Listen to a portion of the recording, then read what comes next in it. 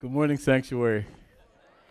Good morning. I promised myself I wouldn't cry, and then I messed that up at the first service and cried all over the place. I just want to say I'm grateful, incredibly grateful for all of you, those who I know very well, and even some of you who I haven't got a chance to get to know yet. I hope that if you've been here for any measure of time, one thing there can be no doubt about is that I love this church. I love Sanctuary Covenant Church. I absolutely love this gathering of people that we call Sanctuary. And I'm honored to have even the opportunity to become the next pastor, but I don't want to get ahead of myself. So show up on the 19th and vote. I won't tell you how to vote, but yes, I will at some point. Don't worry. We are a week off of Easter. Last Sunday we had an incredible time of worship, 3 services, nearly 1,200 people showed up to worship with us last Sunday. Can we just thank God for what we experienced last week? I really, I come from a background where you don't talk about numbers a whole lot because numbers sometimes can be something to develop pride over. But I do think the numbers matter because each of those represents a person that God loves dearly and who had a chance to be with us last week and to celebrate the resurrection of Jesus. And so I am incredibly grateful for what we saw last Sunday, and I pray that we as a church will continue to grow. I've made no secrets about that. I want to see us continue to grow because I believe God is doing something special through us here at Sanctuary, and I pray that I'm grateful that I get to be a part of that. We're going to just take a few minutes today. It will be short, I promise. And I don't mean like in preacher promise. I really do want to just take a few moments and take a look at this word and then set up this new series that we're kicking off next Sunday. And so if you have Bibles, would you take a look at Matthew chapter 28? Matthew chapter 28, just a few verses after the resurrection scene that we took a look at last week. I just want to talk a little bit about that moment where the disciples and Jesus meet up in Galilee. And so if you would open to Matthew chapter 28, verses 16 through 20. Matthew 28, verses 16 through 20, often referred to as the Great Commission. Here's what the Word of God says. Then the 11 disciples went to Galilee, to the mountain where Jesus had told them to go. And when they saw him, they worshipped him, but some doubted. Then Jesus came to them and said, "All authority in heaven and on earth has been given to me. Therefore go and make disciples of all nations, baptizing them in the name of the Father and of the Son and of the Holy Spirit, and teaching them to obey everything I have commanded you. And surely I am with you always to the very end of the age. All authority in heaven and on earth has been given to me. Therefore, go and make disciples of all nations, baptizing them in the name of the Father and of the Son and of the Holy Spirit, and teaching them to obey everything I have commanded you. And surely I am with you always to the very end of the age." Our message this morning is titled, Beyond Here. Beyond Here.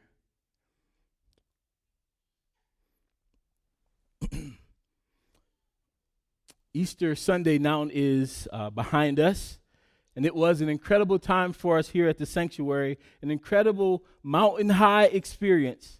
And sometimes our human tendency is that when we have mountain-high experiences, we don't quite know what to do with what comes next. Not only that, often when we experience those high moments, those blessed moments, we're tempted to pitch a tent and stay right there. There's a real temptation after great things happen to say, this is as good as it gets. Let's just stay right here. There's a story in the Gospel of Matthew, back in Matthew 17, where Jesus has just told his disciples in chapter 16 that he would die, be put to death, and then raised again. And he takes his closest disciples, Peter, James, and John, and they go with him up to a mountain. And while they're there, Jesus changes in what can only be described as a miraculous way. The word that is often used for it is transfiguration. Jesus is transfigured. He is changed. He takes on some of his glorified attributes. His body changes in form, and he begins to shine. His face begins to shine like the sun. His clothes begin to shine as bright as the light. And while they stood there, the disciples are standing there, mouths wide open, wondering what's going on. Even Moses and Elijah, two saints from the Old Testament who have gone on to be with the Lord, they appear right there on that mountaintop with them. It's a very mysterious story, and you often don't know what to do with this story. And right there in the middle of it, Peter, our brother Peter, who often talks before he thinks, Peter says, Lord, it is good for us to be here. It is good that this is happening. So if you wish, I will pitch a tent, one for Moses, one for Elijah, and one for you, and we can stay right here. Forget about the other disciples who are down the mountain somewhere. Forget about all the other things that have to yet be done. Peter said, this feels so good, let's stay right here. According to Matthew, Jesus doesn't even respond to Peter's inquiry. And just like Peter on the mountain of transfiguration, you and I have to be careful not to get stuck here. When I talk about here, what I'm really talking about is the places, the spaces, literal and figurative, where we reside most comfortably. When I talk about here, I'm talking about those experiences that we all have that are so fulfilling and so pleasing to our senses that we want to stay there and we long for those moments. When I talk about here, I'm talking about the knowledge that we possess, that we fully possess confidently, and we are able to wrap our minds around it, so much so that we're okay with it. When I talk about here, I'm talking about people and relationships, people who look like us, who think like us, who talk like us, and so those relationships are easy and normal for us. It's easy for us to get stuck here. Here is often the plush and lovely things of life, but here can also be the uncomfortable and the messy things of life. Sometimes here can be unhealthy. Sometimes here can be a situation that's not life-giving. But even when those situations happen, sometimes we are still tempted to stay here.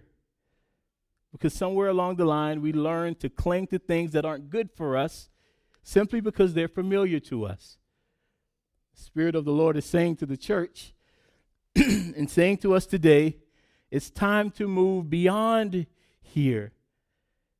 If you're here today and you're feeling that push or that pull to move beyond whatever here is in your life, I want to let you know that you are in good company. There's nothing to be ashamed of because you're not the first of God's people who needed to be reminded to move. So we look again at Matthew chapter 28, and I want to ask us to look this time through the lens of an encouragement to move beyond here. Let's look at the text again, beginning with verse 16. Then the 11 disciples went to Galilee, to the mountain where Jesus had told them to go. And when they saw him, they worshiped him, but some doubted. And Jesus came to them and said, all authority in heaven and on earth has been given to me. Therefore, go and make disciples of all nations, baptizing them in the name of the Father and of the Son and of the Holy Spirit, and teaching them to obey everything I have commanded you. And surely I am with you always to the very end of the age. On Easter Sunday, followers of Jesus celebrated the reality of the resurrection. On Easter Sunday, we here at Sanctuary remembered afresh and anew how faithful women went to the tomb and became the first messengers of the greatest message that the world has ever known. That message was simple, that Jesus was not dead, that he had risen from the dead. He was not in the tomb any longer.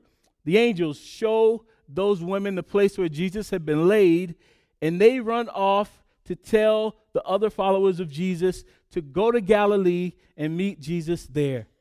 And so these women run away from the tomb.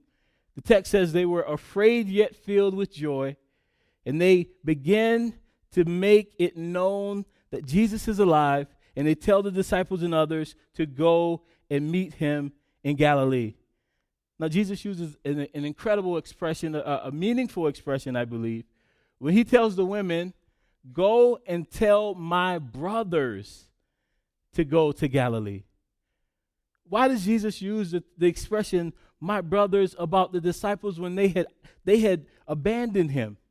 They had not proven themselves worthy of such love, but yet Jesus says, not just to go and tell that group of scary guys, he says, go tell my brothers to go to Galilee and meet me there.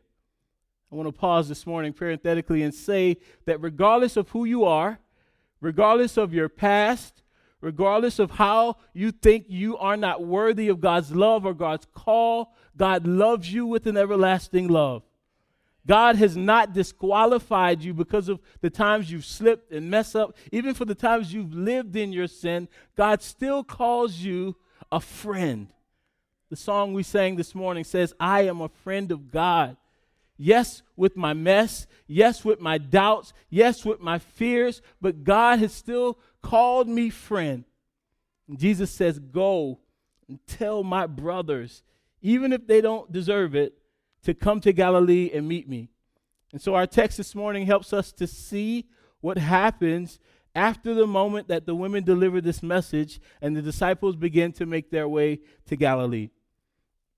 Matthew picks up this story in a strange way. They're already there at the gathering, and the text says that the 11 remaining disciples are present.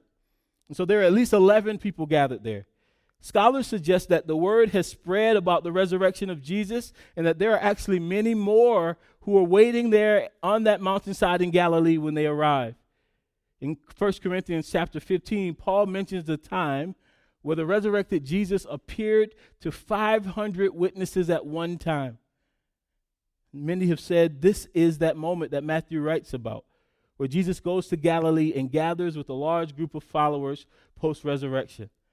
And there in that place, Jesus delivers a significant message, and he sets the direction for the church, the direction that we follow even today. Jesus, in just a few sentences, tells his followers that they've got to move beyond here. That's sort of a strange message in light of what's been going on. Think of what the followers of Jesus had endured. They had followed him. They had trusted in him. They had walked away from their lives and many times their families to follow him. They had watched him be betrayed, arrested, beaten, nailed to a cross. They knew he had died, and they felt like they had been lost forever. Hope for them seemed to be dead. But all of a sudden, word began to spread that Jesus wasn't dead. He was actually alive. And women were saying that Jesus was going to Galilee and wanted his disciples to meet him there. And so imagine all the emotional baggage that the disciples brought with them to that place in Galilee. After all they had been through, after all the pain and suffering and loss, after enduring the fear and panic and questioning, they are finally reunited with a resurrected Jesus. I imagine that they are so ecstatic that they begin to apologize. Lord, I'm sorry that I ran away from you. I'm sorry that I was not stronger when you needed me to be strong. I promise, Jesus, I'll never leave you again, no matter what happens. And Jesus said, yes, you will, because I'm sending you away. Rather than holding the disciples there and babying them and holding them in that place, Jesus said, brothers, I know you're glad to see me, but you've got to move beyond here. I know you've missed me, but you've got to move beyond here. I know it's been an emotional roller coaster, but you've got to move beyond here.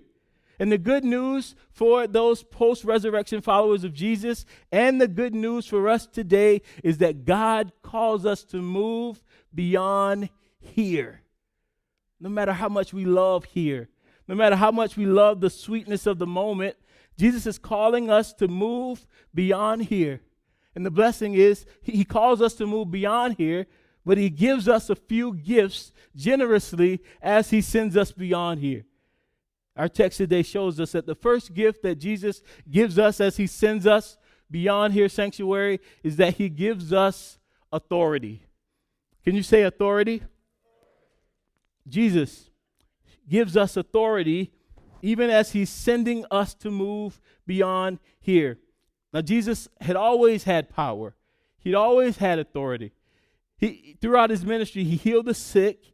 He raised the dead. He gave sight to the blind. He taught with greater authority than anybody they had ever seen. He turns water into wine. He walks on water. But in this moment, after Easter Sunday, Jesus informs those who were with him that day, and he reminds you and I today that he now has even more power. He has all power in heaven and in earth. Jesus says, because I have all power, I'm sending you beyond here, beyond comfort, beyond this reunion, beyond this place that you love so much, but I'm not sending you empty-handed. I'm sending you in my name. I've shared with you on many occasions that I grew up in a very small town in South Carolina, a small town called Bowman. It was very small. We didn't even have traffic light. We had one caution light in the entire town. That was it. Now, right next to us was a town called St. George. It was a little bigger. They had a McDonald's and a video store, so they were the big city, at least in their minds. That's where my dad's family was from. And so on the weekends, sometime I would go and stay with my dad's sister in this town. People didn't know me there. They didn't know who I was. And so sometimes as a goofy teenager, my body and my brain and my foot size didn't always align. And so I just walked around like a goofy kid. It's just who I was. Somebody's saying you didn't change much, Pastor Edrin. But in this town, I would walk around and people didn't know me. And from time to time, somebody would come up and ask me, hey, who are you? Who are you? What are you doing here? And they weren't asking it like in a hospitality team kind of way. They were sizing me up. They were trying to see if I had any stuff that they could get from me.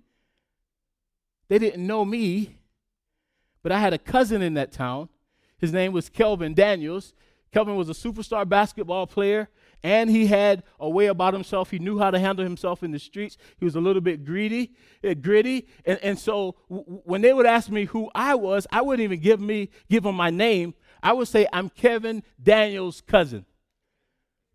I learned at an early age that if the situation ever got fishy, you just need to learn how to name drop somebody who is respected. And so I had no name in this town. My name was Kevin Daniels' cousin. And everywhere I went, I made sure everybody knew I was Kevin Daniels' cousin, and it had some advantages to it. Now, I don't want to simplify the text too much, and I don't want to desecrate the Holy Writ, but listen, Jesus is saying, as you go, don't go in your name. You're going into a world that does not know you, does not respect you, and will not hesitate to damage you. And so I'm sending you in my name. I'm sending you with authority that comes from me. Brothers and sisters, I know this invitation and this challenge to go beyond here can sound scary and harmful, and you're wondering, can I do it? But Jesus is saying you can do it because I'm sending you in my name.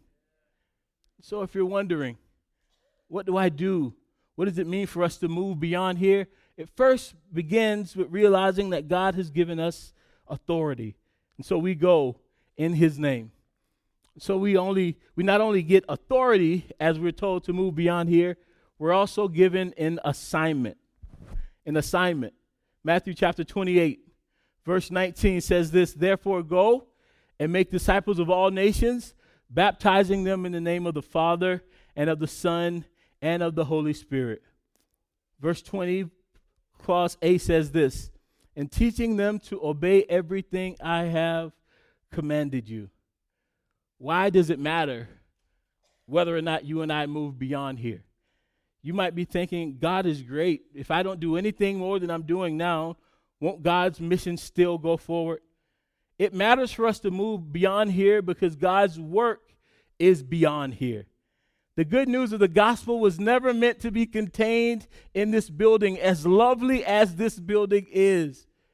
In the life of the disciple, the only thing that matters in the life of the disciple is making other disciples.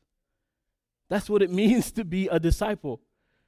And so our work, brothers and sisters, was always meant to move us beyond this place of where we are, to go out into the world and to share the good news of who Jesus is.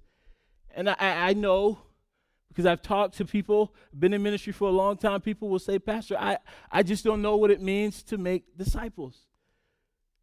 Can I tell you today that you're already making disciples? You're already teaching something to people every single day. You're already recreating something in people every single day based on how you live your life. So it's not a matter of, can I make disciples? The question for you is, what are you making disciples of? For me, I have an incredible privilege in this next season to lead in this church. But if at the end of my leadership here at Sanctuary, I've only created a bunch of little Edrins, I've failed. The work of the disciple is to make other disciples. And disciples of what and of who? Disciples of Jesus. So brothers and sisters, Jesus is just not kicking us out of the nest and say, go and do whatever you want. He's not sending us into the world to say, go and chase your ambition. Your ambition is important, but your ambition never overrides the assignment that God has given all of us. And that assignment is to make disciples of Jesus. And so we're given authority. We're told to go in my name. We're given an assignment to go and make disciples of Jesus. Last thing before I take my seat, the reminder is that you are also given an accomplice. You are given an accomplice. Jesus said, all authority in heaven and on earth has been given to me. That's our authority. Therefore, go and make disciples. That's our assignment. And the final piece of the puzzle is that we are not sent out alone. He promises to always be with us. Always with us. Such an amazing promise that the Savior of the world, who has overcome death, hell, and the grave, has promised to always be with us, that we would never be alone. And so as you're in corporate America figuring out what it means to live out a life of faith, the promise from Jesus is that I'm always with you. As you're in schools, teaching and counseling, wondering what it means to live as a disciple of Jesus, the promise is I'm always with you.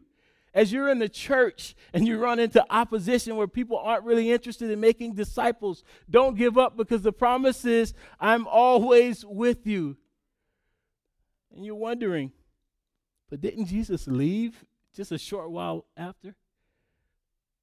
Jesus did return to heaven. But in his leaving, he gave us a mighty accomplice who is the Holy Spirit. Brothers and sisters, if there's one thing you can't forget as we in this next season wrestle with what it means to move beyond here, is that we are not doing this work in our own power, and we are not doing it on our own. The Holy Spirit is with us. The Holy Spirit is in us. And if you proclaim Jesus as Lord and Savior, the Holy Spirit is in you every day, guiding you, strengthening you, giving you wisdom beyond your smarts, giving you resources beyond your bank account, helping you to move in ways that you could not move on your own. We are not alone. Jesus said, I will not leave you without a comforter. The Holy Spirit will come and teach you and guide you, and he is the proof of this new life you have in me. So brothers and sisters, I'm excited. As I call the worship team back up, I'm excited that for the next several weeks, we're going to jump into a series that we're calling Sent Ones. We're going to look at the life of the early church and wrestle with the question of what did they do after the resurrection?